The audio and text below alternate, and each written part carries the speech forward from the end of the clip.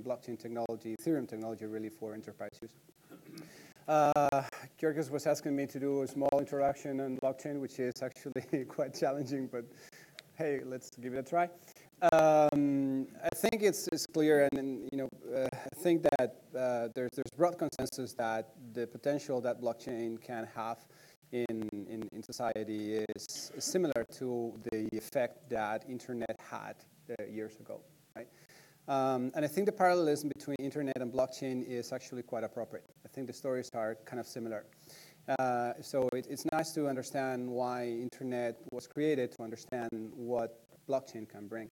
And internet was created at the end of the Cold War as a way to find a better way to do communications in a more resilient way, right? So the problem was that if you have New York here, you have San Francisco here, you have Chicago in the middle, and all the communications go through Chicago through a big communications center. If an atomic bomb comes into Chicago, then you get no communications for the whole country. So because of a single point of failure, the whole system can be broken, right? And so the DARPA essentially invited TCP/IP, which is a way to decentralize communications. Essentially, you have a node, you surround that node with other nodes, and then others, and then others, and what you create is a mesh that produces, well, not infinite, but many potential paths from one node to another, right?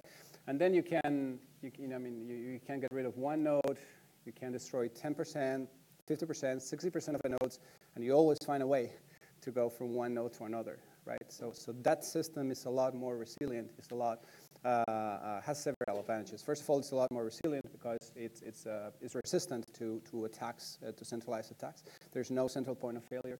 And the other very important benefit is that it's very cheap because each of those nodes are not a critical infrastructure, right? You can make the system work with failures in one or several of these nodes. And the other very nice thing is that access is very simple and it's very, very scalable, right? I mean, if you want to connect thousands or millions of people through a single point, this point has to be really big and it doesn't scale well. However, in this other situation, you can just add more nodes and the complexity just grows logarithmically.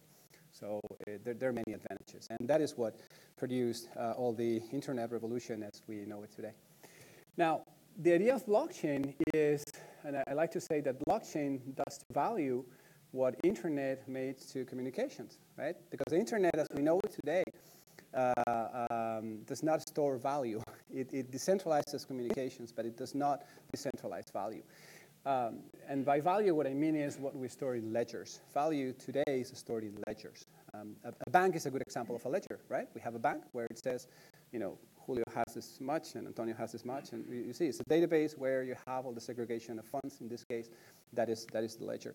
And the world today in internet is composed of centralized ledgers that are managed by sources of trust, right? The trusted agents. For example, a bank, right? But there are many other examples, like a utility company, telco company, anything, right? And the world today is composed of ledgers like that, which are managed by sources of trust, and they are interconnected using the internet, right? But the value itself lives at these sources of trust. This is not a bad construct. I mean, the world works, right? It's just that it has some problems, some inefficiencies. The first one is that the ledger has to be very safe, has to be very, very secure, right? And when you want to make something secure, you have to protect it. Essentially, when you want something to be very secure, you put it in a safe. That's really what we do with our systems, right? In a core banking system, you just put it, you surround it with all kinds of cybersecurity measures. We have all kinds of segregation of accounts, segregation of responsibilities, right? So the guy that designs the system is different from the one that implements it, is different from the one that uses it, is different from the one that maintains it. You see, because it's very, very critical. I mean, that database cannot be hacked, because if it's hacked, we go to jail. You see, it's a big, big problem. And therefore, it's not thought for innovation. Right? The systems are not really thought for innovation. They're thought to be really, really safe and really secure. The other thing is that they're expensive.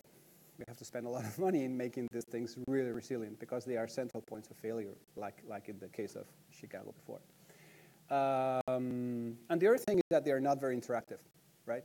And a good example of this is payments, right? You want to do a payment, I have a bank, you have a bank, I have a ledger, you have a ledger, and now a payment is just, reducing the amount of my account and increasing the amount in your account. Okay, how do we do it? On the count of 3? You see, you need to do that atomically, and that's not easy. And that's why we need intermediaries, we need correspondent banks, we need CLS, we need compensation chambers, we need Euroclear, we need all Visa, MasterCard, all these things. Which all of them work. It's nothing wrong. It's just that all of them would have a different ledger, and now synchronizing everything is difficult. It's complicated. It leads to reconciliations. Sometimes it leads to disputes. It leads to batches in the middle as well. And the results you all know. Right? I mean, you're trying to move money from Spain to India or even a Latin American country or something like that, and it can take a week easily, right? And this is because these systems are not prepared, are not really designed for interoperability. They are designed, again, to be very secure. Now, blockchain, the way blockchain provides a solution for this, and blockchain was invented by the Bitcoin community, really. Although we're not talking about Bitcoin today, we're really talking about blockchain, which is the underlying technology. The way they solved this was, instead of having separate ledgers for sources of truth, what they had is just one single ledger. And that ledger was going to be hyper-replicated in as many nodes as you wanted. Right? So you have a big net, and all of these nets are going to have a copy of the same ledger. So it's decentralizing, right, the management of that ledger.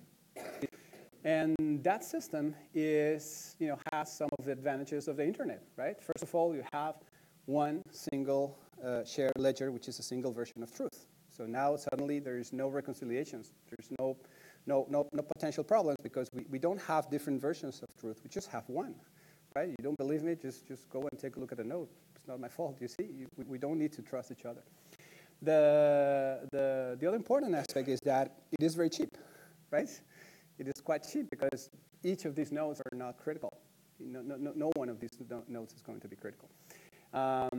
It's also very resilient. You can attack one node, you can attack 2 nodes, you can attack 10 nodes. You cannot attack the 20,000 nodes in the Bitcoin network. It's just impossible, right?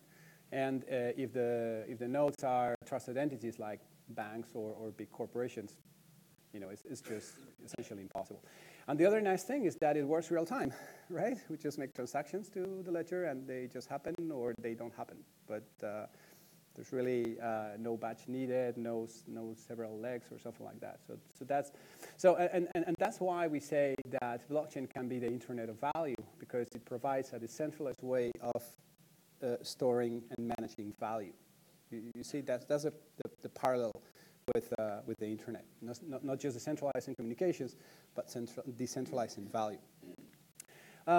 In fact, the real goal for the Bitcoin community when they created all this was to get rid of the very concept of trust, right?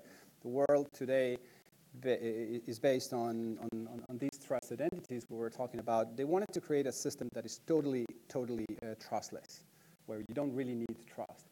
The first thing why, or the first point where you need trust is when you want to authenticate, or you want to show your identity. You want to say who you are, right?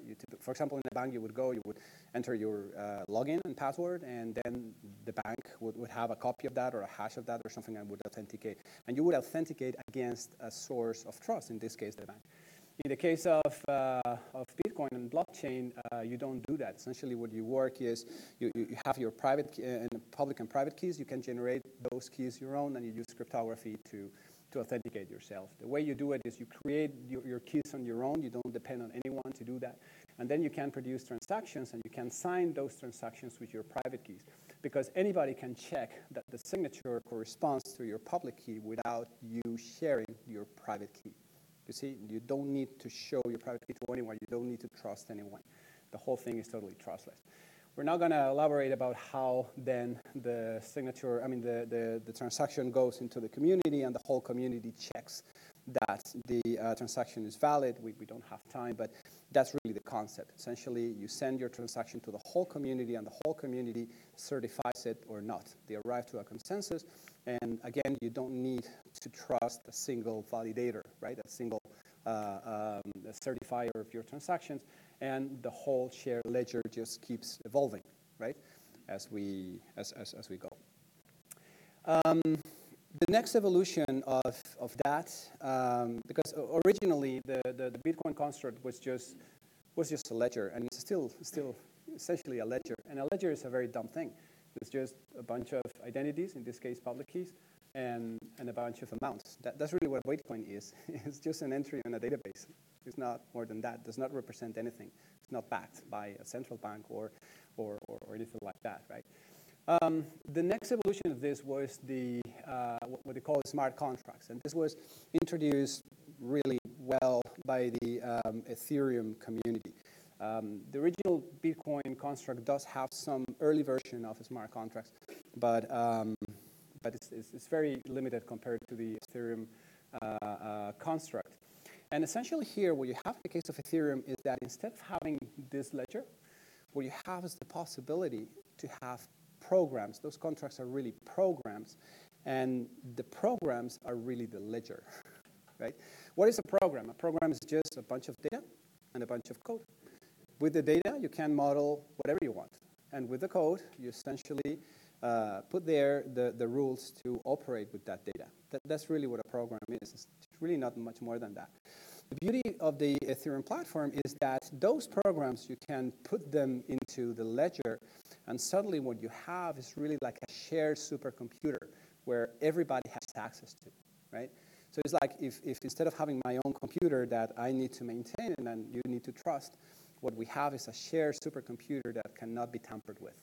So I can write a program, I can put the program into this computer, and then you'll be able to see it, and we'll be able to operate it. And we don't need to trust each other because we just see what the code does, and we either accept it or not. You see, we just need to trust math and the power of the universe, but not each other. Sounds like gibberish, but it's actually relatively simple to understand. This is just an example. I call it a crypto bank. It's like a prepaid card, right? You have data, as I said before. In this case, it's balance. I call it balance. Would be the amount of money that you have in your digital wallet. Let's say it's a prepaid card or your PayPal wallet. It's like your PayPal wallet. And then you have code, which is what you can do with that balance. In this case, for example, transferring, right? So what is a transfer? If the sender has enough money, right? The balance of the sender is bigger than the amount. Then the balance of the sender, I take the amount from the balance of the sender, and I add the amount to the balance of the receiver. That's a transfer. It's very simple, right?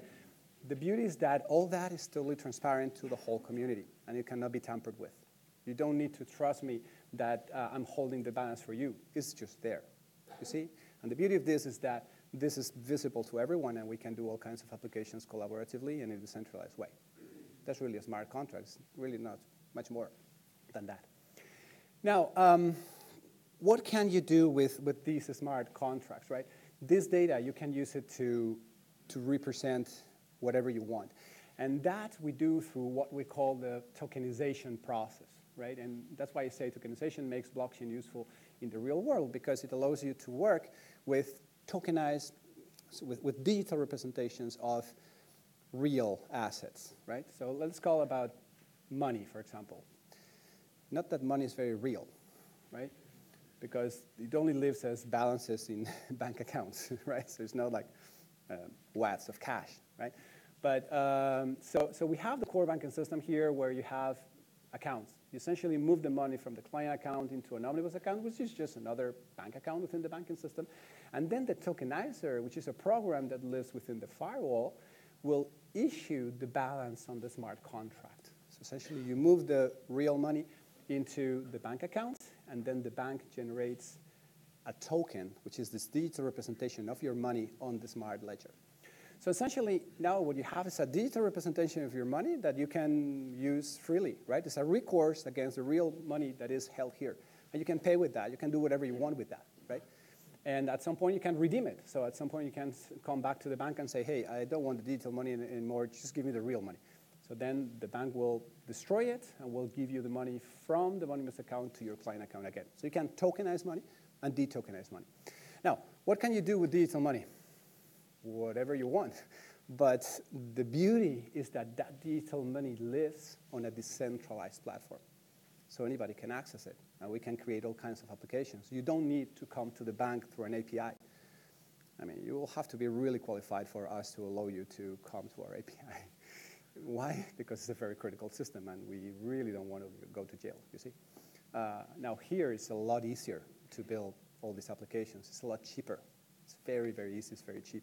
And we can do innovation a lot better. I mean, because we can generate all kinds of digital representations of goods there, and we can create digitally native applications on, or natively digital applications on that decentralized ledger. Example, we tokenize cash. A utility tokenizes the right to consume some electrical power. And we create a decentralized application here that allows you to pay for power, for example, to recharge electric cars. I mean, this you can do with banking technology, but you will need, in this smart plug, you'll have to have like a POS thing with Visa or MasterCard or something like that. It's going to be expensive. I mean, the average recharge in an electric car is like €5. And then you'll have to plug this into the banking system. You see, it's cumbersome. It can be done. It works, but this is potentially a more frictionless way to do it. You digitize the money, they digitize electricity, you just pay. That's it, you see? There are many, many applications that you can do with tokenization that we will not have a lot of time to explain right now.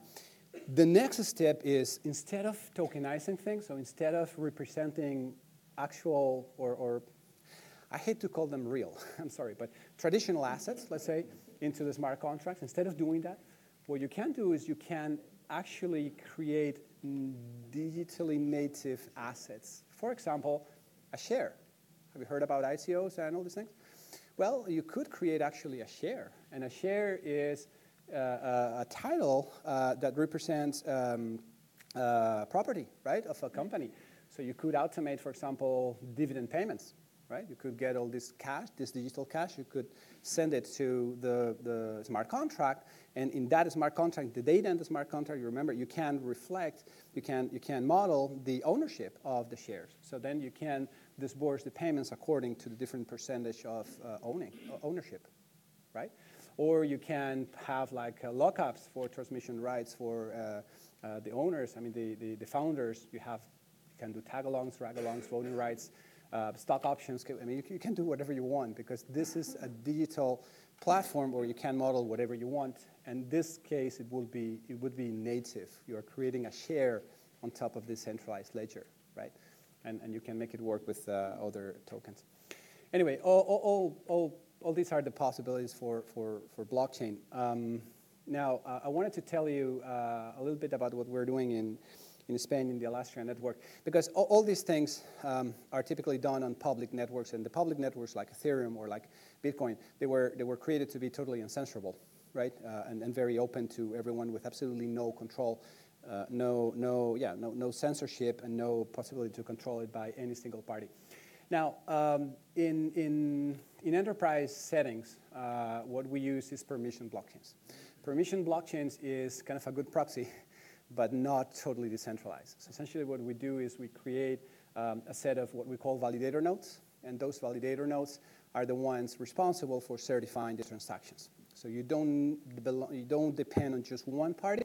What you depend is on a combination of parties, but I mean, so this is decentralized, but it's not like fully decentralized, right? The whole thing is governed by a bunch of nodes, right? Like 20, 25, 30, whatever you want. And these guys will have to do all the validation. Also, they will be permissioning the participation of other nodes. Like I can come with my node, I want to participate in this network. I cannot do it freely. I have to apply, and these guys will need to permission me. So this way, we can create a permission network that is not reliant on a single party, but on a combination of parties, right? You see, it's less decentralized, but it can be more controlled, and we can censor it. We can kick off someone that is playing funny, for example, right? That's what it can do. The benefits of this is that it can get a lot better scalability and performance. With these things, we can get hundreds, if not a few thousands of transactions per second. The global, I mean, the public networks like Bitcoin, I mean, it's not going to be more than 3 transactions per second at the peak. And Ethereum, it's going to be like 15 or 20 with the last improvements, not much more than that. With this, you can do like thousands of them at the expense of less decentralization and more control, right? So what are we doing in Alaska? In Spain, we just got together the biggest companies in Spain and also some entrepreneurs and the public administration and some universities, and we decided to try this for real. We're kind of tired of doing presentations, and we said, okay, let's just do it for real. And we said, let's put together a permission network. And that's what we did. One of the reasons we wanted to do this is because it is challenging for large corporations to work with the public networks. First is all this thing about the cryptocurrencies and the compliance aspects related to them. But the most important point is that it is not very easy to use public blockchains today. And the first reason is because they are expensive. For example, in Ethereum, if you want to send a transaction in Ethereum, you'll have to buy some Ether. Ether is the cryptocurrency which is associated to Ethereum, right? And you need that Ether because you need to pay a little bit of Ether for a transaction. Well, that little bit of Ether is now a little bit more than a little bit. So it's going to cost like $1 or $2 per transaction, and we've seen peaks like 20, 25 transactions. $20, $25. When you compare that to like, real transactional cost, it's really a lot, right? This is a small joke. So this is the price evolution of Bitcoin, but you can see it upside down. If I want to use the network, not to speculate with cryptocurrencies, but to actually use the network as a shared supercomputer, as I explained, then the increase in the price of Bitcoin is actually an increase in the cost for transactions. So this is the way I see the world, right? Today, if I want to do a transaction in the Bitcoin network, even now that is like down to $6,000, it's going to be like several tens of dollars. It's very expensive, right? So speculation is one thing, but really using this thing for real is exactly the opposite. So what we said is, let's put together a network, and the network is just a point in the middle of a spectrum, right? On the left, you have the really trustless public networks like Bitcoin and Ethereum, where there's really no trust at all, there's really no control, totally uncensorable, and probably is the most indestructible thing you can have, right? It's just impossible to destruct. On the right, you have centralized systems, right? Completely centralized systems. Or centralized blockchains. There are some, it's kind of an oxymoron, but there are some people that put together blockchains and they are controlled by one single party. Fine. Anyway, all right. There are these ideas as well. So in the middle, and you have also private consortiums that will be participated by just a small club of people. Well, in the middle, this is what we're trying to do here. It's a public permission network. It serves as a public utility, really. It's a public infrastructure, right? But it's not totally decentralized. And the reason for that is because we wanted to make it compliant, right? We want to be able to support legally binding transactions. And when you want to have legally binding transactions, the first thing you need to do is you need to identify who is going to take part on those transactions, right? So we need a way to control who is participating and KYC somehow these people, right? That's why we prefer, or we try to do a permission network that is, at this point, is kind of an alternative to the public network to do enterprise-grade and legally binding applications. All the benefits I said before, like higher performance, transaction finality in one block. We'll not elaborate about that, but the finality of transactions in public networks is probabilistic. It takes some blocks to happen. In this one, you can do it in just one block. And it's not fully centralized, but we say it's good enough, right? Because it depends on a trusted validator set. In the case of Alastria, we're talking about 25 to 30 validators, where you have people like Santander Bank, BBVA Bank, Endesa, which is a public utility, Repsol, which is the biggest oil company in Spain. You'll have Telefonica, you'll have big system integrators. So these are people that have a reputation to lose, right, if they act funny. You see, so you don't need mining and all these things because the validators have something to lose, right? They have already the incentive to stay honest. The only little problem this has is that it requires implementing a decentralized governance model. That's a beautiful challenge, but it is a challenge. And surprisingly enough, we're kind of, doing it and having a lot of fun in the process, so it can be done. Just a list of all the people that has already joined, more than 170 members, all the biggest banks, biggest energy companies, service providers, and so on, and counting. Not all of them have nodes. We already have a test node. It's already like 30 institutions with nodes in the system and starting to do the first applications. It will take some time. And just to finish, because I think that we're not doing that good on time, Alastria does not create decentralized applications. It just fosters the creation of a decentralized network. It will be all the companies and all the actors in the society, the ones that will be building the network in a decentralized fashion. And they are the ones that will be building the applications, okay? We try to say that this is co-opetition. We are collaborating to create the network, and then we will compete on top of that decentralized platform. But as a participant, I don't need to ask for permission to do my application. I just do whatever I want. It's a public utility. That's really what it is. There's just one exception, which is digital identity.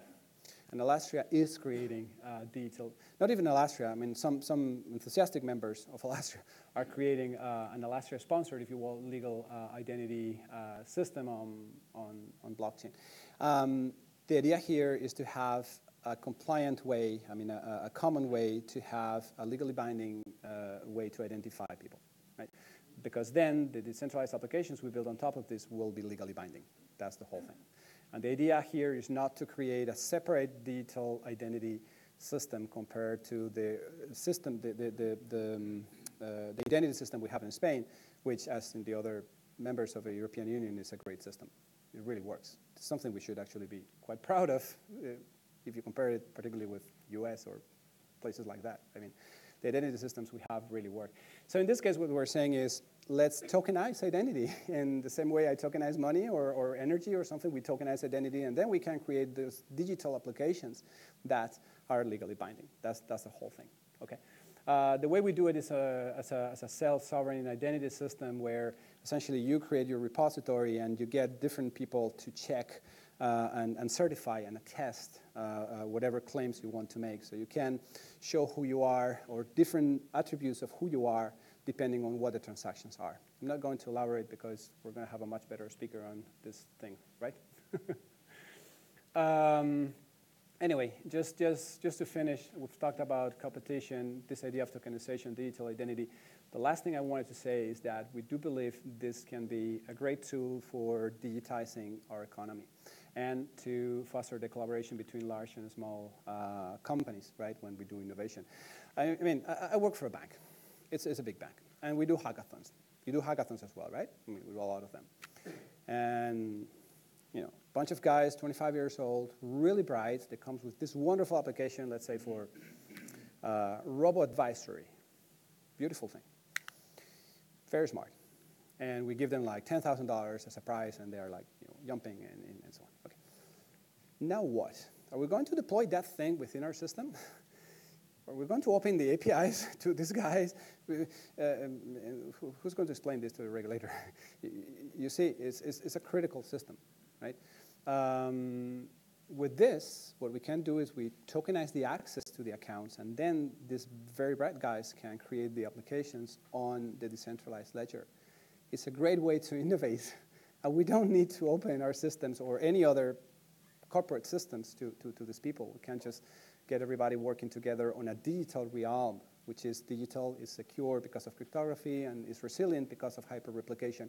And it's very, very cheap to try out, very, very cheap. So the prize we can give them to these guys is really put it in production rather than the $10,000 that's really useless, you see? Anyway, I'm going to stop here because I can't be talking forever.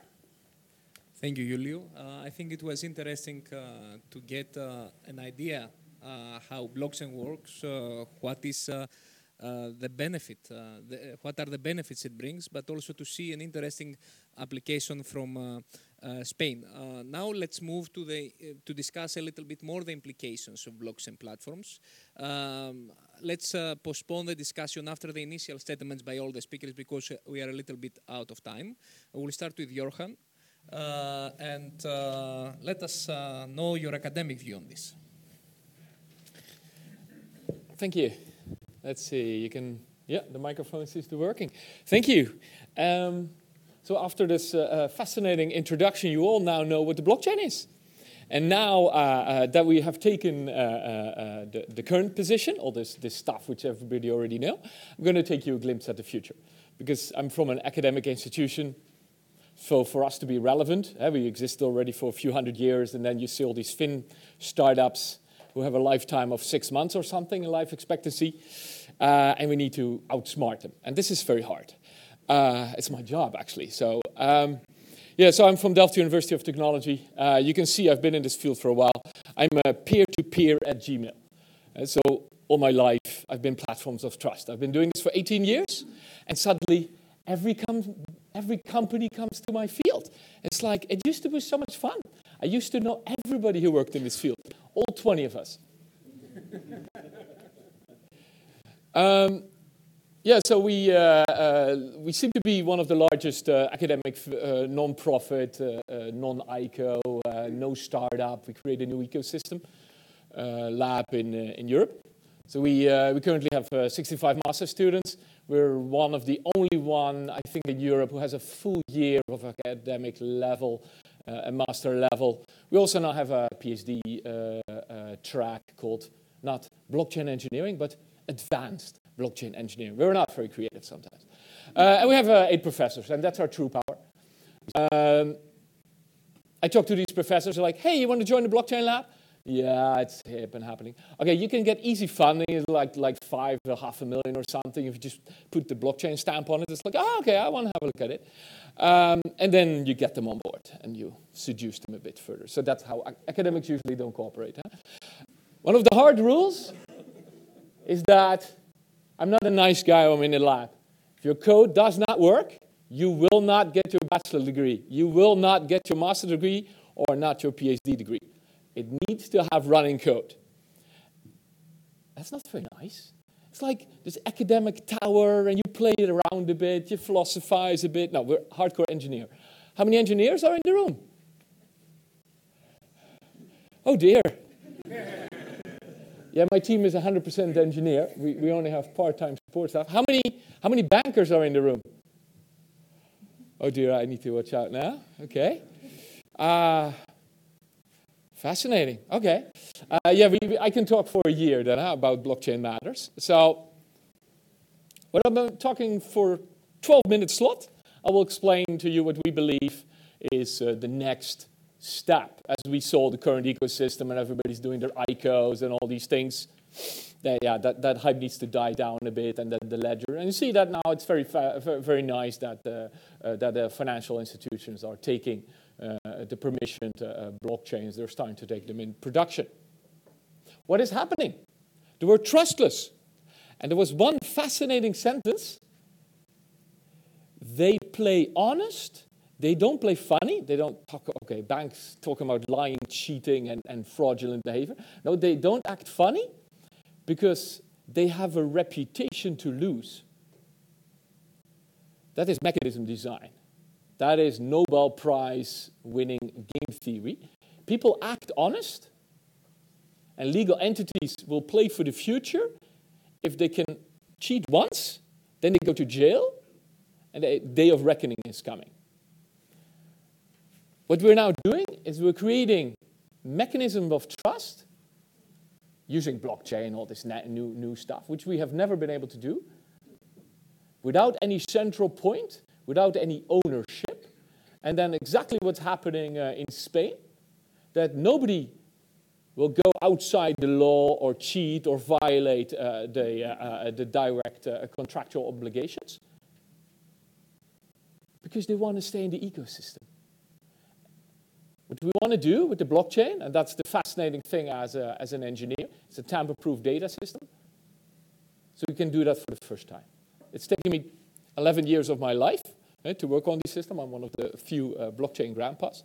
And what we're doing now, instead of creating money without banks, that's the current generation, we're creating trust.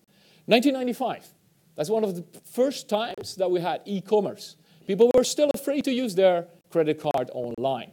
They had a gossip system. It's called a mailing list. You talked about in Silicon Valley who could be trusted and who was offering scams. Completely bottom up for the citizens and by the system, completely unregulated. You can also use it to buy drugs and stuff except I'm from the Netherlands, so everything is legal in my country. Then we had eBay. They formalized it. They made a huge profit out of it. A star rating, and that's the core of building trust, because trust is something you cannot visualize easy and things, but you put some stars down it, everybody knows it. 5 stars is better than 1 star. So we need to communicate to the user and formalize that model. Scientists, from AI, they've been talking for years about trust systems. They don't work. These companies make trust work. Airbnb and Uber. You have like these venture capitalists funded. They charge you 20%, of course, but you get in the car of a complete stranger. No criminal background check by any government. No regulation. No taxi license. And you don't get murdered. Why? An algorithm actually fires them if their quality rating drops below 4 star. Welcome to the robot economy. So there's a central entity in control. We have not solved to decentralize this. This is correctly identified as the open challenge. Mt. Gox, the largest bank heist, one of the largest bank heists we know, where the value is again from the customer. There's Bitcoin to real coins exchange by some central bank. And then KYC compliance was a bit of an issue, slightly unregulated, and and it all went wrong. But it was an open market where customers could buy and sell all their tokens. It was fascinating. It worked perfectly until they all got hacked. And then 2017, I'll talk about more. We have created one of the first open clearance and settlement market without asking the banks. And we think that's legal under PSD2. So I've been working on this stuff, this peer-to-peer, I measured peer-to-peer systems for 2 years of my life, in my previous life. And then 2007, we deployed what we then called distributed accounting system. That's when we're still 20 of us in this field. So that's deployed in 2007, all funded, by the way, by the European Commission. So we're very grateful for our 19 million euros of, so the first primitive ledger is actually funded by the Europe. It didn't have so much security, but it did have scalability. So Bitcoin is coming from another way. We have full unbounded scalability. We don't compromise on that. And we just added security along the way. Bitcoin is seeing that, scalability is actually not an easy thing. Yes, we knew that. We're, of course, very jealous because we haven't created a billion-dollar ecosystem. So this is what we had operational. So we're creating the world's token economy. This is what all the ICOs are promising if you speculate in them. So we have been building this quietly for 11 years and 4 months, but who's counting? You see here the journal publications and all of these key things where we're creating. We needed to pick an app. So we just choose BitTorrent because it has 200 million customers. And on YouTube side, it has 1 billion customers. So there's a clear need. So we're creating the ultimate BitTorrent client. Who has ever installed Tor on their computer? Oh, we have some nerds here. Oh, that's cool. And who uses Tor for their daily browsing needs? Okay, let the record show nobody does that. No, because it kills your performance. So what we're doing is we're creating, so we have the Tor network, so we have one of the only ethical darknets out there, combining with BitTorrent and then offering a YouTube service. Yes, that is very explosive. And it's Dutch, so it's legally compliant. So this is the streaming side. You have Tor-like proxies. You need to incentivize. You have token miners, so that's people who formerly known as the YouTube servers. So money is not going to infrastructure provider like Google. It's going to the citizens and only the citizens. Hallelujah. Oh, and you don't need a bank because you can now tokenize this. So all rewards to the artists, you can express them in bandwidth. Yeah, that's hard to explain. Anyways, you just tokenize this. Yeah, this is also hard to get academically published or get an ERC grant and all this stuff because it's like, this is never going to work. Well, so we created an operational bandwidth market in 2014. So we're very happy, and this is also very relevant for the single market. I'm a bit skeptical that we have these regional markets and then that we have something like a European market, but that only exists in the legal realm. But in the electronic realm, you will have only a single global worldwide market because it's a winner-takes-all ecosystem. There will be no oxygen for the number two in these systems. Who knows the number 2 bookseller in the world? My point. It's so Barnes & Noble. So Amazon is the number 1 bookseller, and you can't just compete with these things. Economists have just recently shown mathematically that there's predatory behavior and monopolist inherent in these market structures because size attracts size. Others. Anyway, so implementation. So we have designed and deployed these decentralized markets. We've done it for decentralized market for mortgage investment because that's on the balance sheet of banks. It's the cash cow. So we got their attention and they decide to fund us. So we always like that.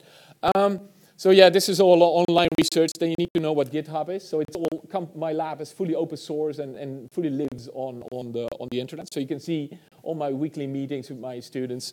You can see that on there, all the postdocs. So it's a market where you can do anything.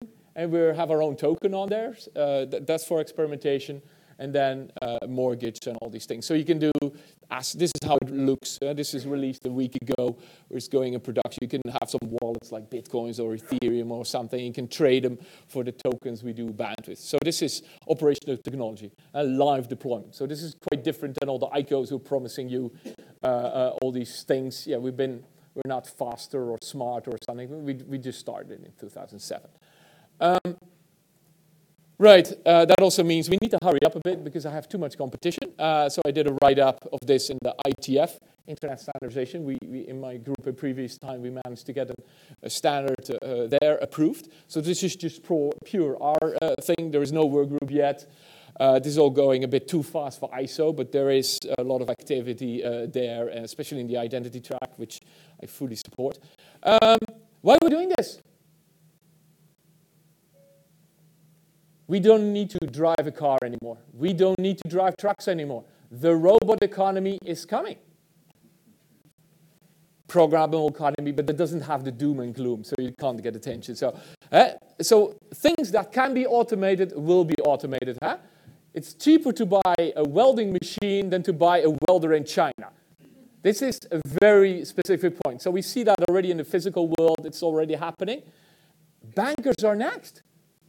Lawyers can be automated. You just saw the script there. It's amazing. What we did, this is the academic publication. This is our roadmap for how to put the majority of the European economy on the blockchain. Wow. Yeah, this is a bit too much for most people. Just remember how much you loved your smartphone 10 years ago. This is how much you're going to see the blockchain in coming 10 years. Not the stuff we see now. There's going to be a lot of disappointment, and we see already the ICO scams are doing. This is the real thing. I just have one PhD student because we have already some basic of trust and things and repeated encounters and that stuff. Because we're focusing fully on the trust system, like you see with eBay and all these things, we have a generic solution for that. In a few months, we have fully implemented an Uber competitor where you can match supply and demand for taxi services, without any governance, without any middleman, anybody taking a 20% cut, poof, it just lives on your phone. And the other people also install some magic app on the phone, of course, created with European subsidies. You don't need a middleman anymore. This is amazing. The efficiency is ruthless. It's because things don't cost anything anymore. So, laws for creating trust in the blockchain age. It's just 40 pages, and so I've talked only for a few minutes about this. Oh, this it's created using OpenOffice on a Linux box, so it doesn't do well with things here. Anyway, so I talked about a few things. Most people focus on consensus and things. What we have with our trust chain, it does not need consensus. This is a bit more advanced on all the Bitcoin and Ethereum. It's just a bit difficult to talk to these people. So the word trustless, I don't like that so much, because we've been building for 2,000 years Institute of Trust, and then Bitcoin and Ethereum, they make them redundant. So what we've done, also because they give us funding, we use their core strength to actually amplify trust. That's what TrustChain does. By having repeated encounters, and you have these multiple star ratings, you actually build trust in these things. And you have things like distributed temple PageRank. There's also some mathematics in there, which is fancy. There's real-time clearance as settlement that you can do 5 seconds all over Europe, legally combined on PSD2. Oh, and this market thing. You can buy and sell anything. This is not fantasy stuff. This is all operational. You can download that from GitHub. And this is coming to your business model in the coming 5 years. The last slide. Good. So then wrapping up. So what we have is we have all these stars. And what's happening at Academic World, we're generalizing that. If you have multiple encounters, you rate stars on App Store or something, you rate people, you add people to LinkedIn, you have a social connection there. If you can build one tamper-proof infrastructure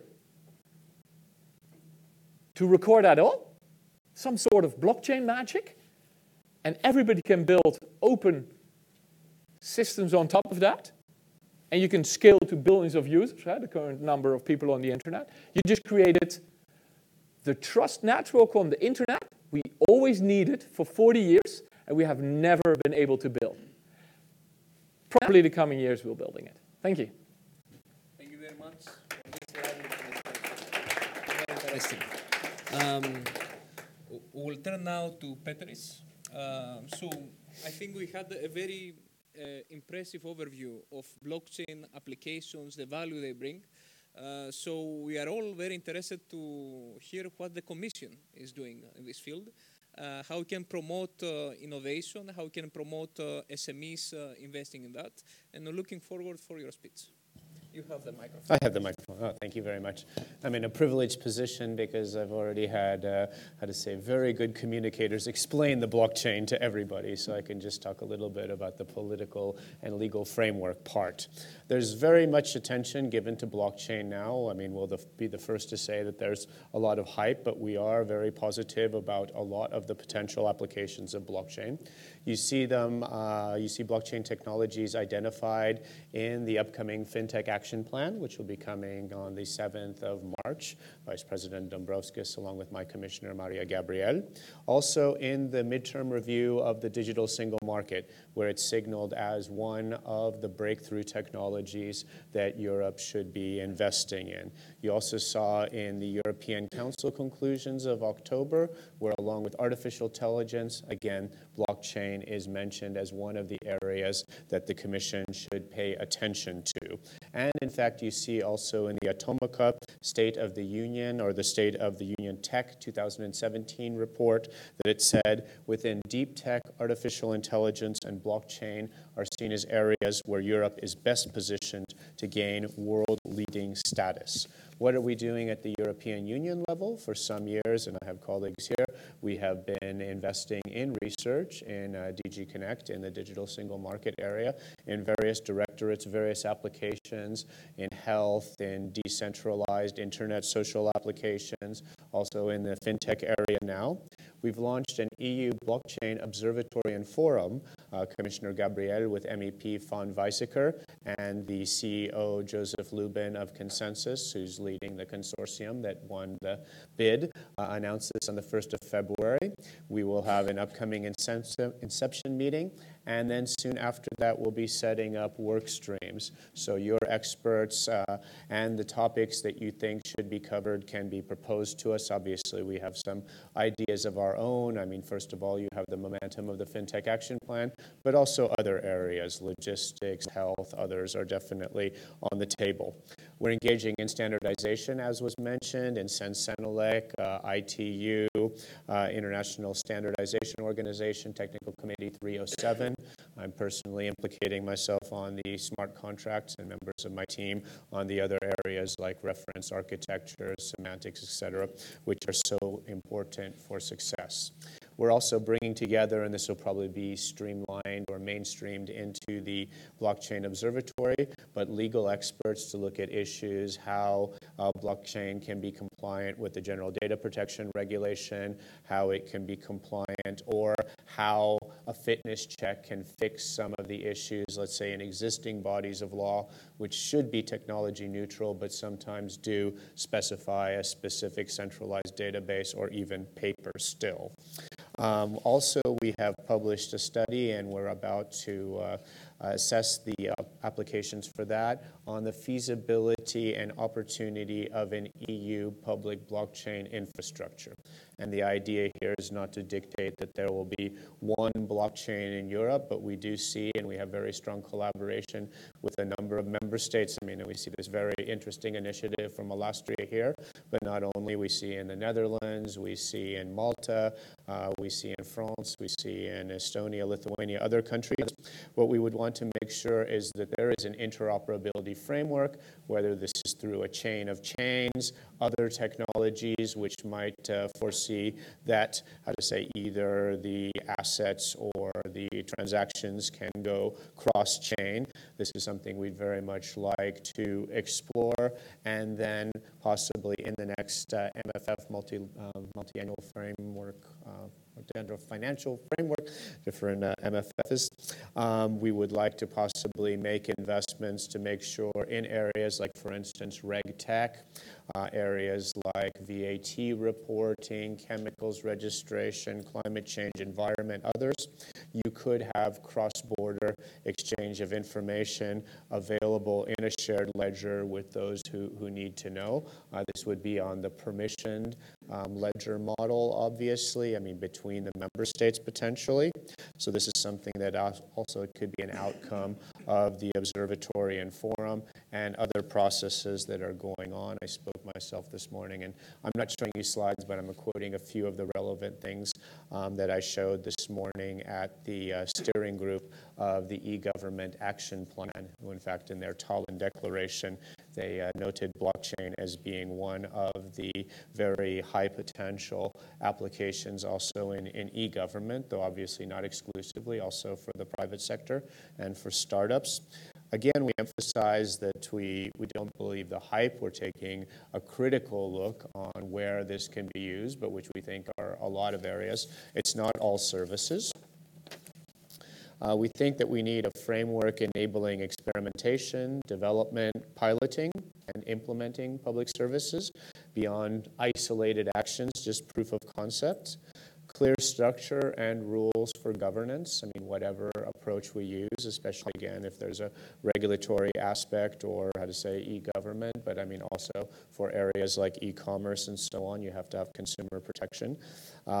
Interoperability, scalability, the issue that was mentioned. It's very fast if you have a limited number of validating nodes. If we look at the public blockchains, Bitcoin or Ethereum for the moment before they move to proof of stake, it is still a little bit slow.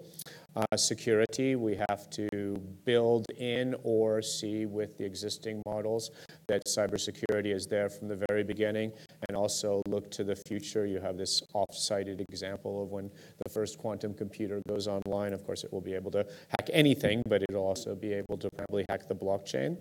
Sustainability, energy efficiency trade-off. We know that Bitcoin and Ethereum, for the moment, as long as it's still on proof of work, are not green. But even if you move to the permission models, they do, because of the duplication of the chains, probably use more energy than the system that exists now.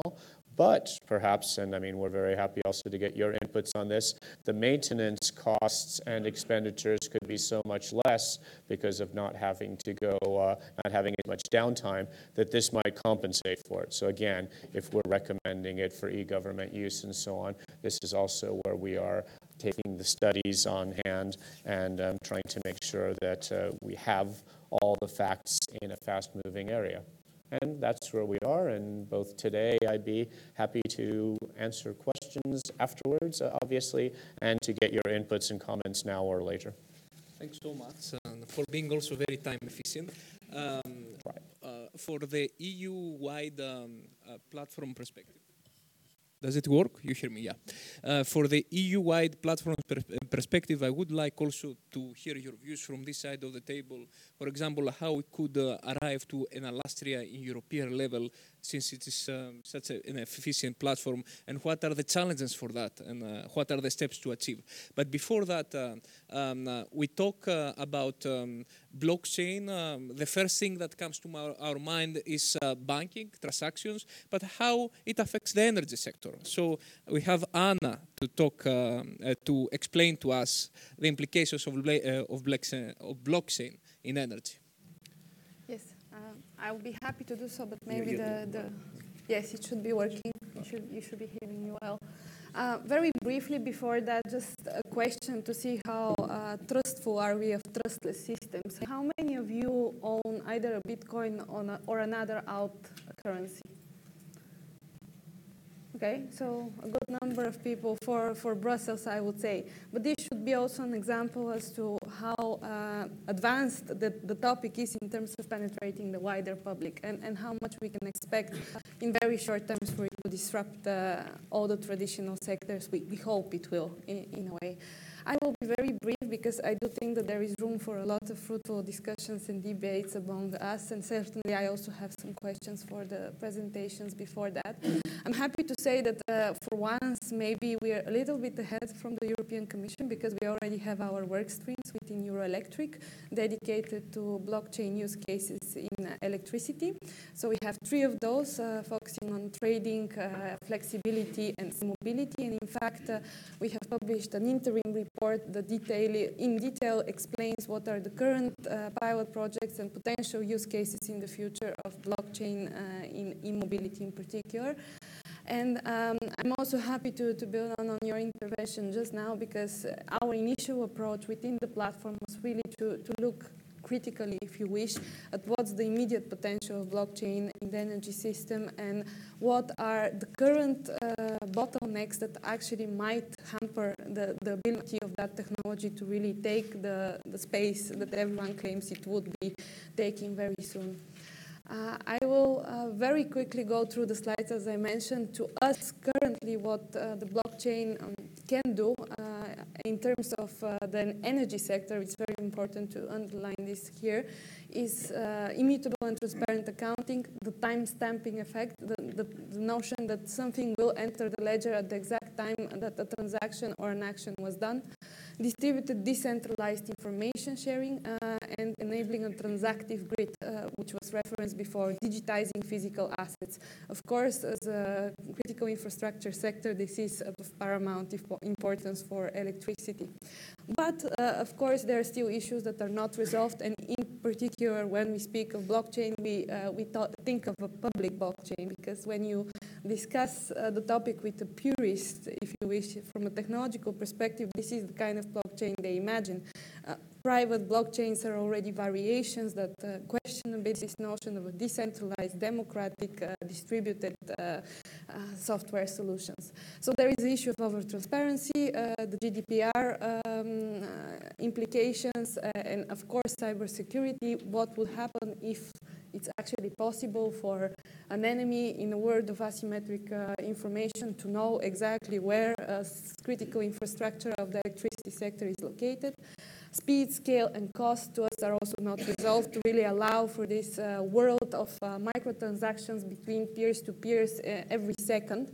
Right now it costs a lot. If you were among the unlucky ones to buy a Bitcoin a few months ago, you have probably experienced the issue of all the different platforms asking you to wait 10 minutes before your fiat currency turns into a Bitcoin or an Ether, and then you know that you have probably paid around 10 euros for the luxury of owning a Bitcoin or an Ether, not even a whole Bitcoin or an Ether. So here are some of the use cases and the projects that are already going on. The good thing is that you're all going to get these slides. I was a bit constrained, let's put it this way. In 2 days, Euroelectric will have its big brand refresh event. Up to then, we have embargo on using our new communication tools. So a very simple slide for me just to underline the different opportunities out there.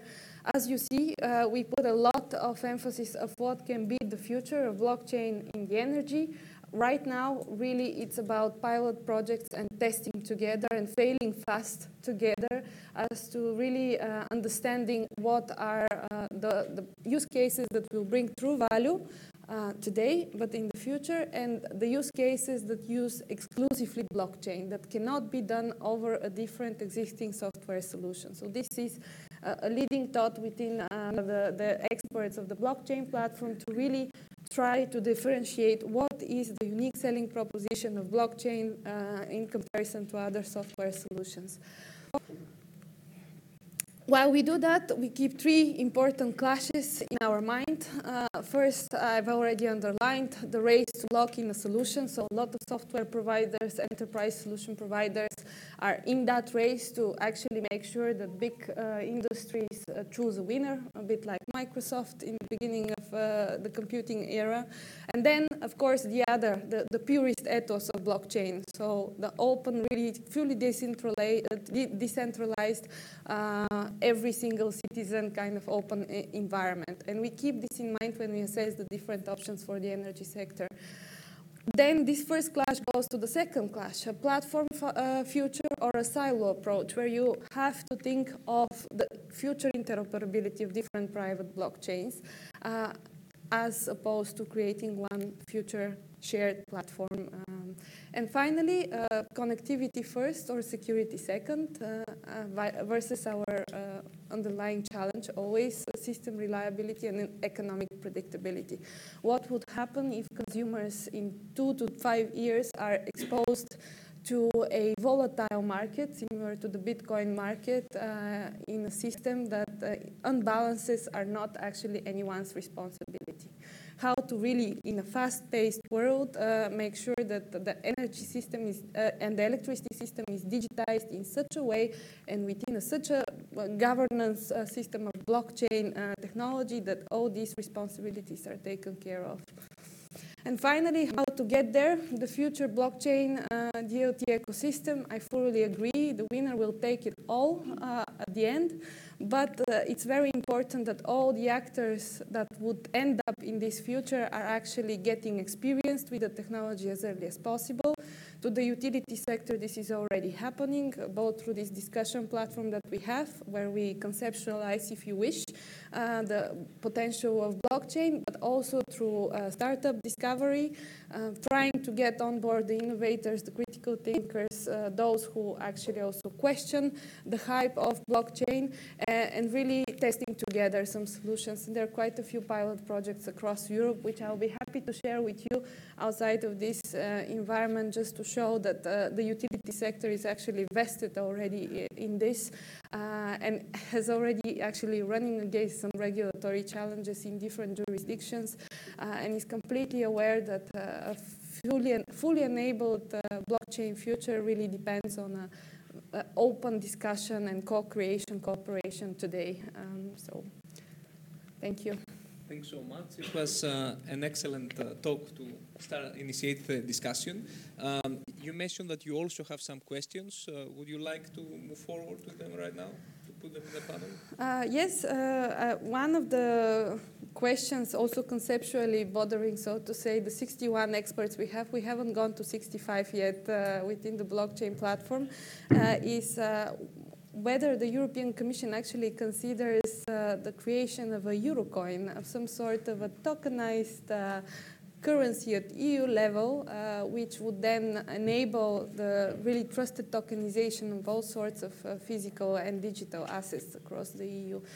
We seem in our discussions to often arrive to that challenge as a potential enabler as a key point in the discussion. So. I can answer to this. It's a relatively easy answer. I mean, this would be for the European Central Bank. They do have a couple of papers on this, and I mean, we have been in discussions with them more on how to say, out of intellectual interest, and also perhaps if we do have a common European blockchain or chain of chains, for instance, whether it could be utilized there. They have definitely assessed it. And I mean, from my impression, some of the issues are what this would do to bank stability, and perhaps enabling runs on banks makes it something that is probably not, how to say, wished in the very near future. But in any case, that would be in an ECB and, how to say, the national central bank's context where the decision will finally be taken. We can talk about what we're doing on a kind of practical level if you want. So we're quite interested and quite committed to the idea of creating digital money on a decentralized ledger. Because if you do that, you essentially enable whatever economic applications you want to do, right? The thing is how to do this without, creating stability problems with the monetary policy and all these things. So we're working on a spectrum, and I would say 4 different possibilities. On the left, we would do commercial bank-backed money, which is not a central bank-backed money, but it's a good proxy, right? So essentially, I put the money, as I said before, in an omnibus account. I create a digital representation of that, and that is essentially a crypto euro, which is backed by a commercial bank, right? But that behaves a lot like a cryptocurrency. It's just that it's not volatile, right? You have to trust the bank. It's a counterparty risk. The next step is, okay, I create that token, and I back that token with a bunch of, or all of the commercial banks.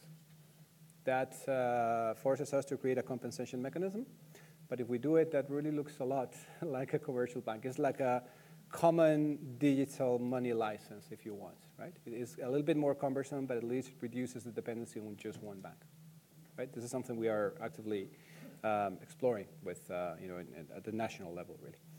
The next step is, and we have a project for this, the utility settlement coin project you may have heard about. This is something we launched with Santander, with UBS and Deutsche Bank, and now it's open to another 10 banks. And the idea here is we create a vehicle. We put a license, we give a license to that vehicle, and then that vehicle will have an RTGS account in a central bank. And so essentially, you give me a bank, give me $1, I put $1, or an euro, I put the euro in the ECB, and then I give you a crypto euro, which is now backed by the central bank through a vehicle.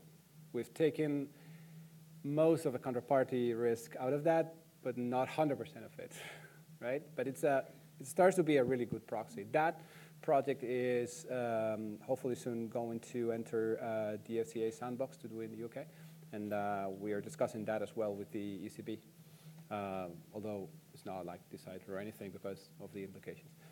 And the fourth step that we're now doing in Europe is directly asking the central bank to issue digital currency on an RTGS account on a decentralized ledger, right? The only cases I know about that is Singapore, Monetary Authority of Singapore. It's called Project Ubin. Actually, Consensus, the one in the observatory, did that, and actually they did it using zero-knowledge proofs to make it really anonymous, and it works quite well. They are now replicating that in South Africa as well. And there are other less advanced talks with a few more central banks, most notably probably Canada and a few more. That project is not being discussed with the ECB, at least not yet, right? But there are a bunch of ways to at least try to find proxies for that and start experimenting within a sandbox environment. That's as far probably as we can get at this point. Yeah, just to, this is a fascinating discussion. So that is also, what should be the ideal role for the Commission as the commercial parties are pioneering, various sectors are being changed. I think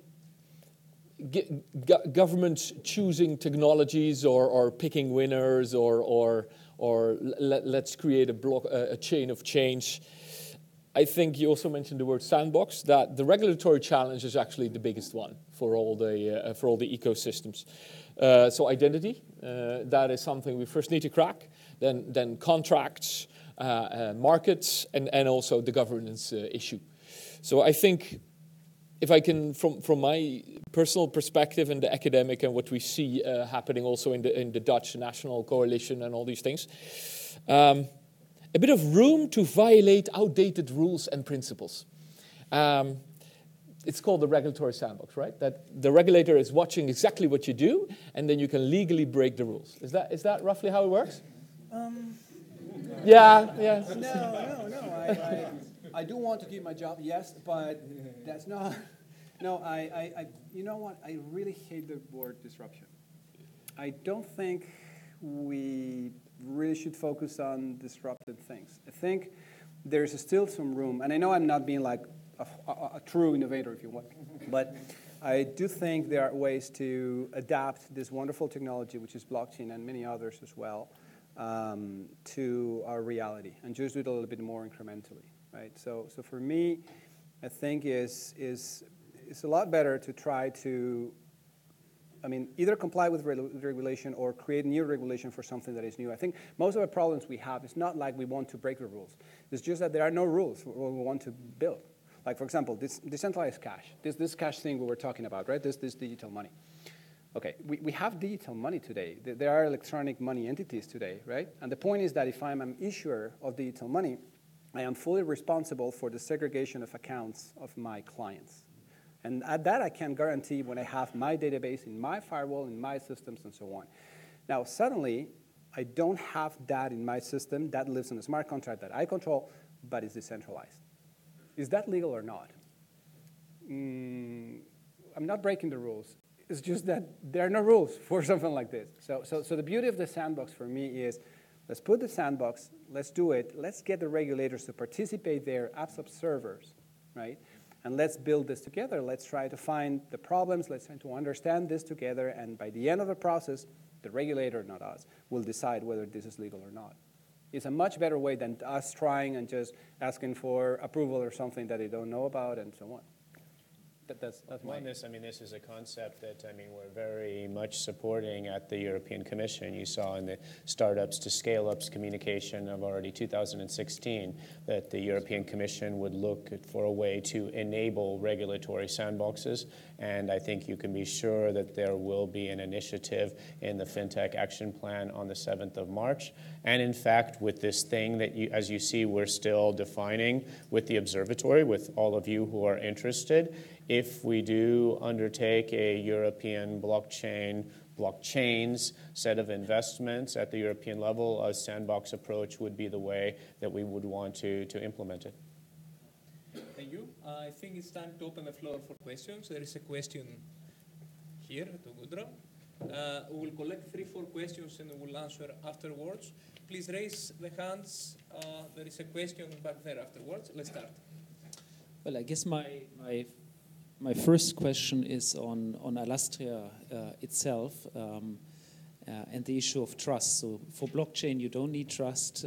For Alastria, you need sort of some trust, right, in the big players.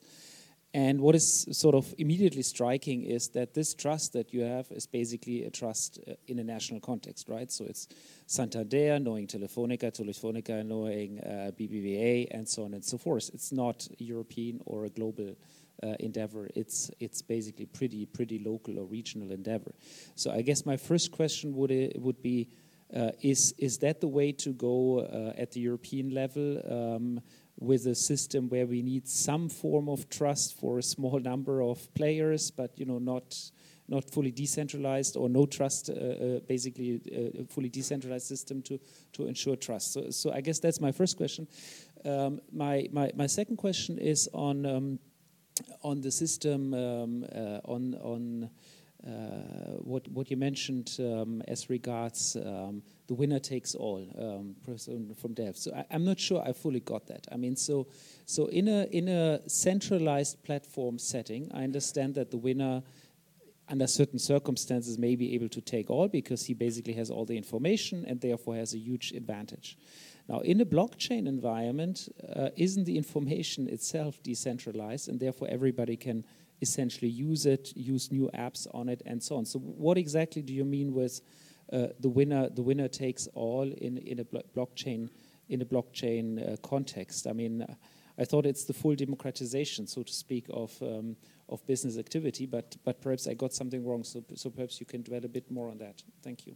Thank you. There was a question back there.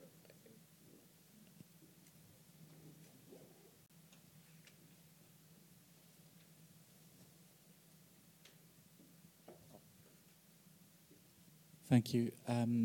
Sort of dual question, but picking up on the last exchange that the panel had. First, I think Peter mentioned links with international bodies such as ITU, SENS, ELEC, ISO. I'd be very interested to hear more about what sort of standardization you see, or whether there's a need for standardization, if that's why there is this engagement with international organization.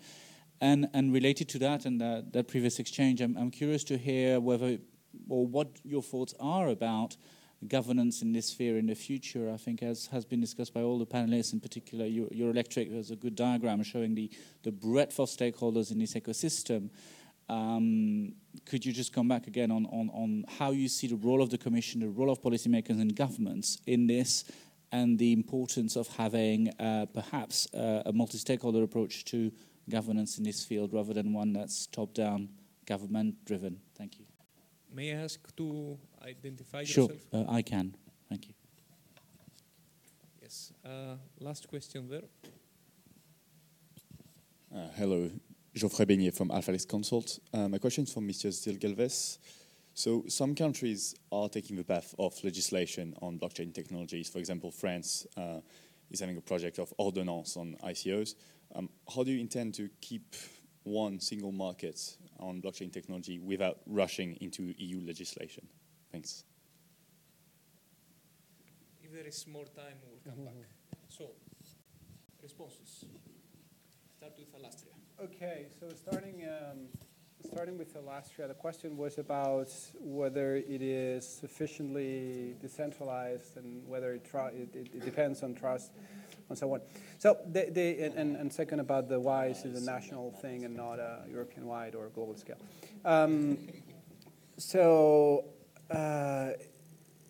The thing is, we're very practical.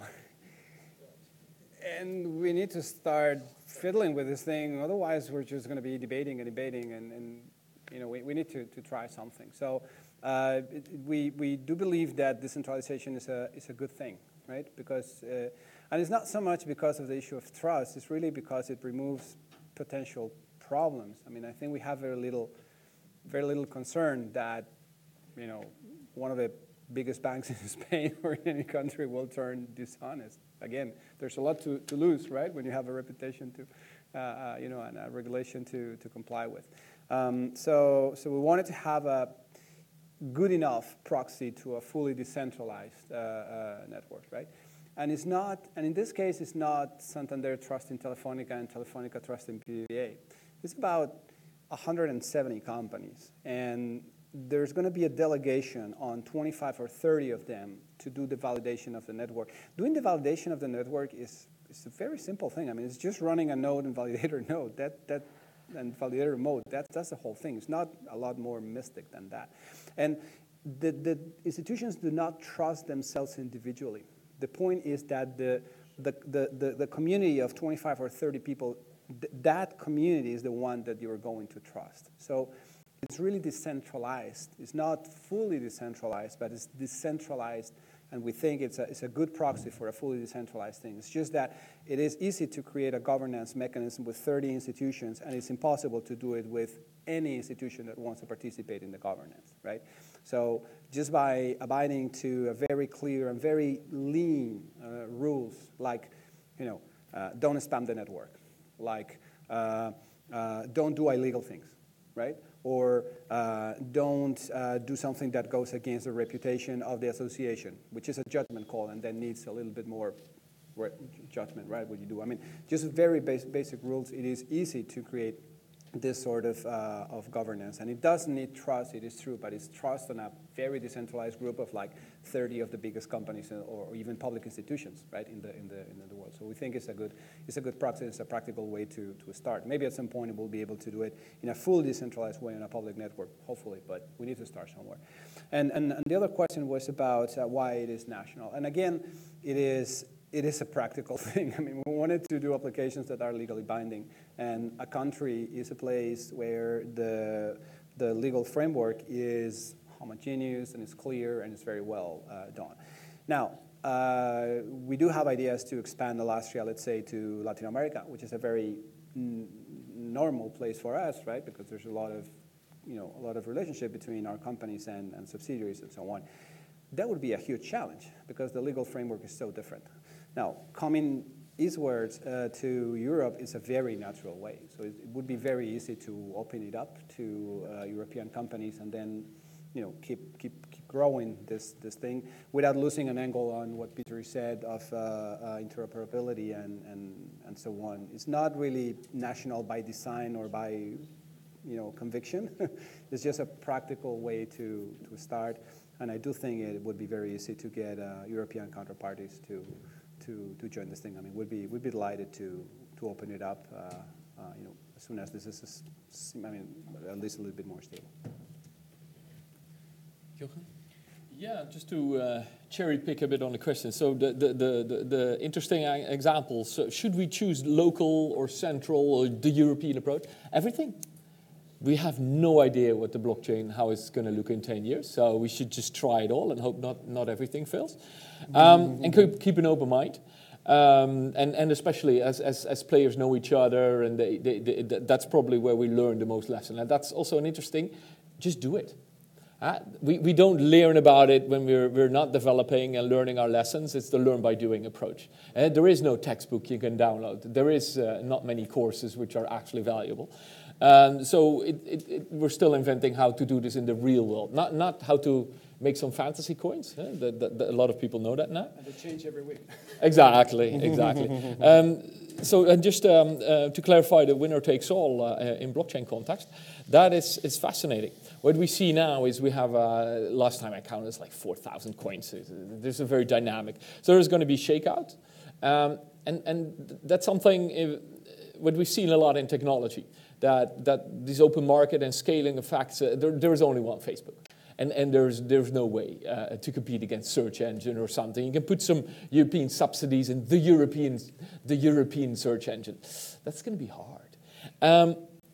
The same thing for technology. There's going to be a shakeout and new things, and we of course hoping that our trust chain, because it is green, it is scaling, it's difficult to understand, but it uses existing trust mechanisms. So that is something that we are this legally compliant, and the legal regime that you're compatible with this. A lot of coins don't have that stuff. So it's going to be the survival of the fittest. Very simple. And let's try a lot. And then that also directly ties into the European regulations. That's probably, if you call it fraud and money laundering, know your customer violations, when we talk to the regulators of various countries, and especially our own country, it's just fraud. It's just they're making these fantasy promises like you're going to get 1,000 times your money back. Just give it the money. It's like, I think there's laws against that. Right? There's no need for new laws, especially when there's no KYC or money laundering. It's just so.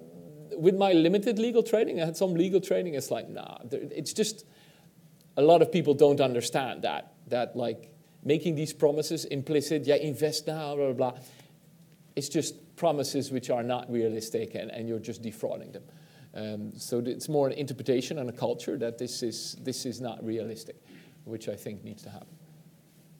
If I can just very quickly go back to the concept of learning by doing? I think this is absolutely important also for the regulators in the different national contexts to adopt the same perspective, because without them being on board on the different pilot projects that utilities and electricity companies are trying to do, without capacity within these national regulators to understand the technical implications of adopting a blockchain technology or other DLTs or any other software solutions on daily basis, it's really impossible to make a future-proof regulatory framework, either at national or at EU level.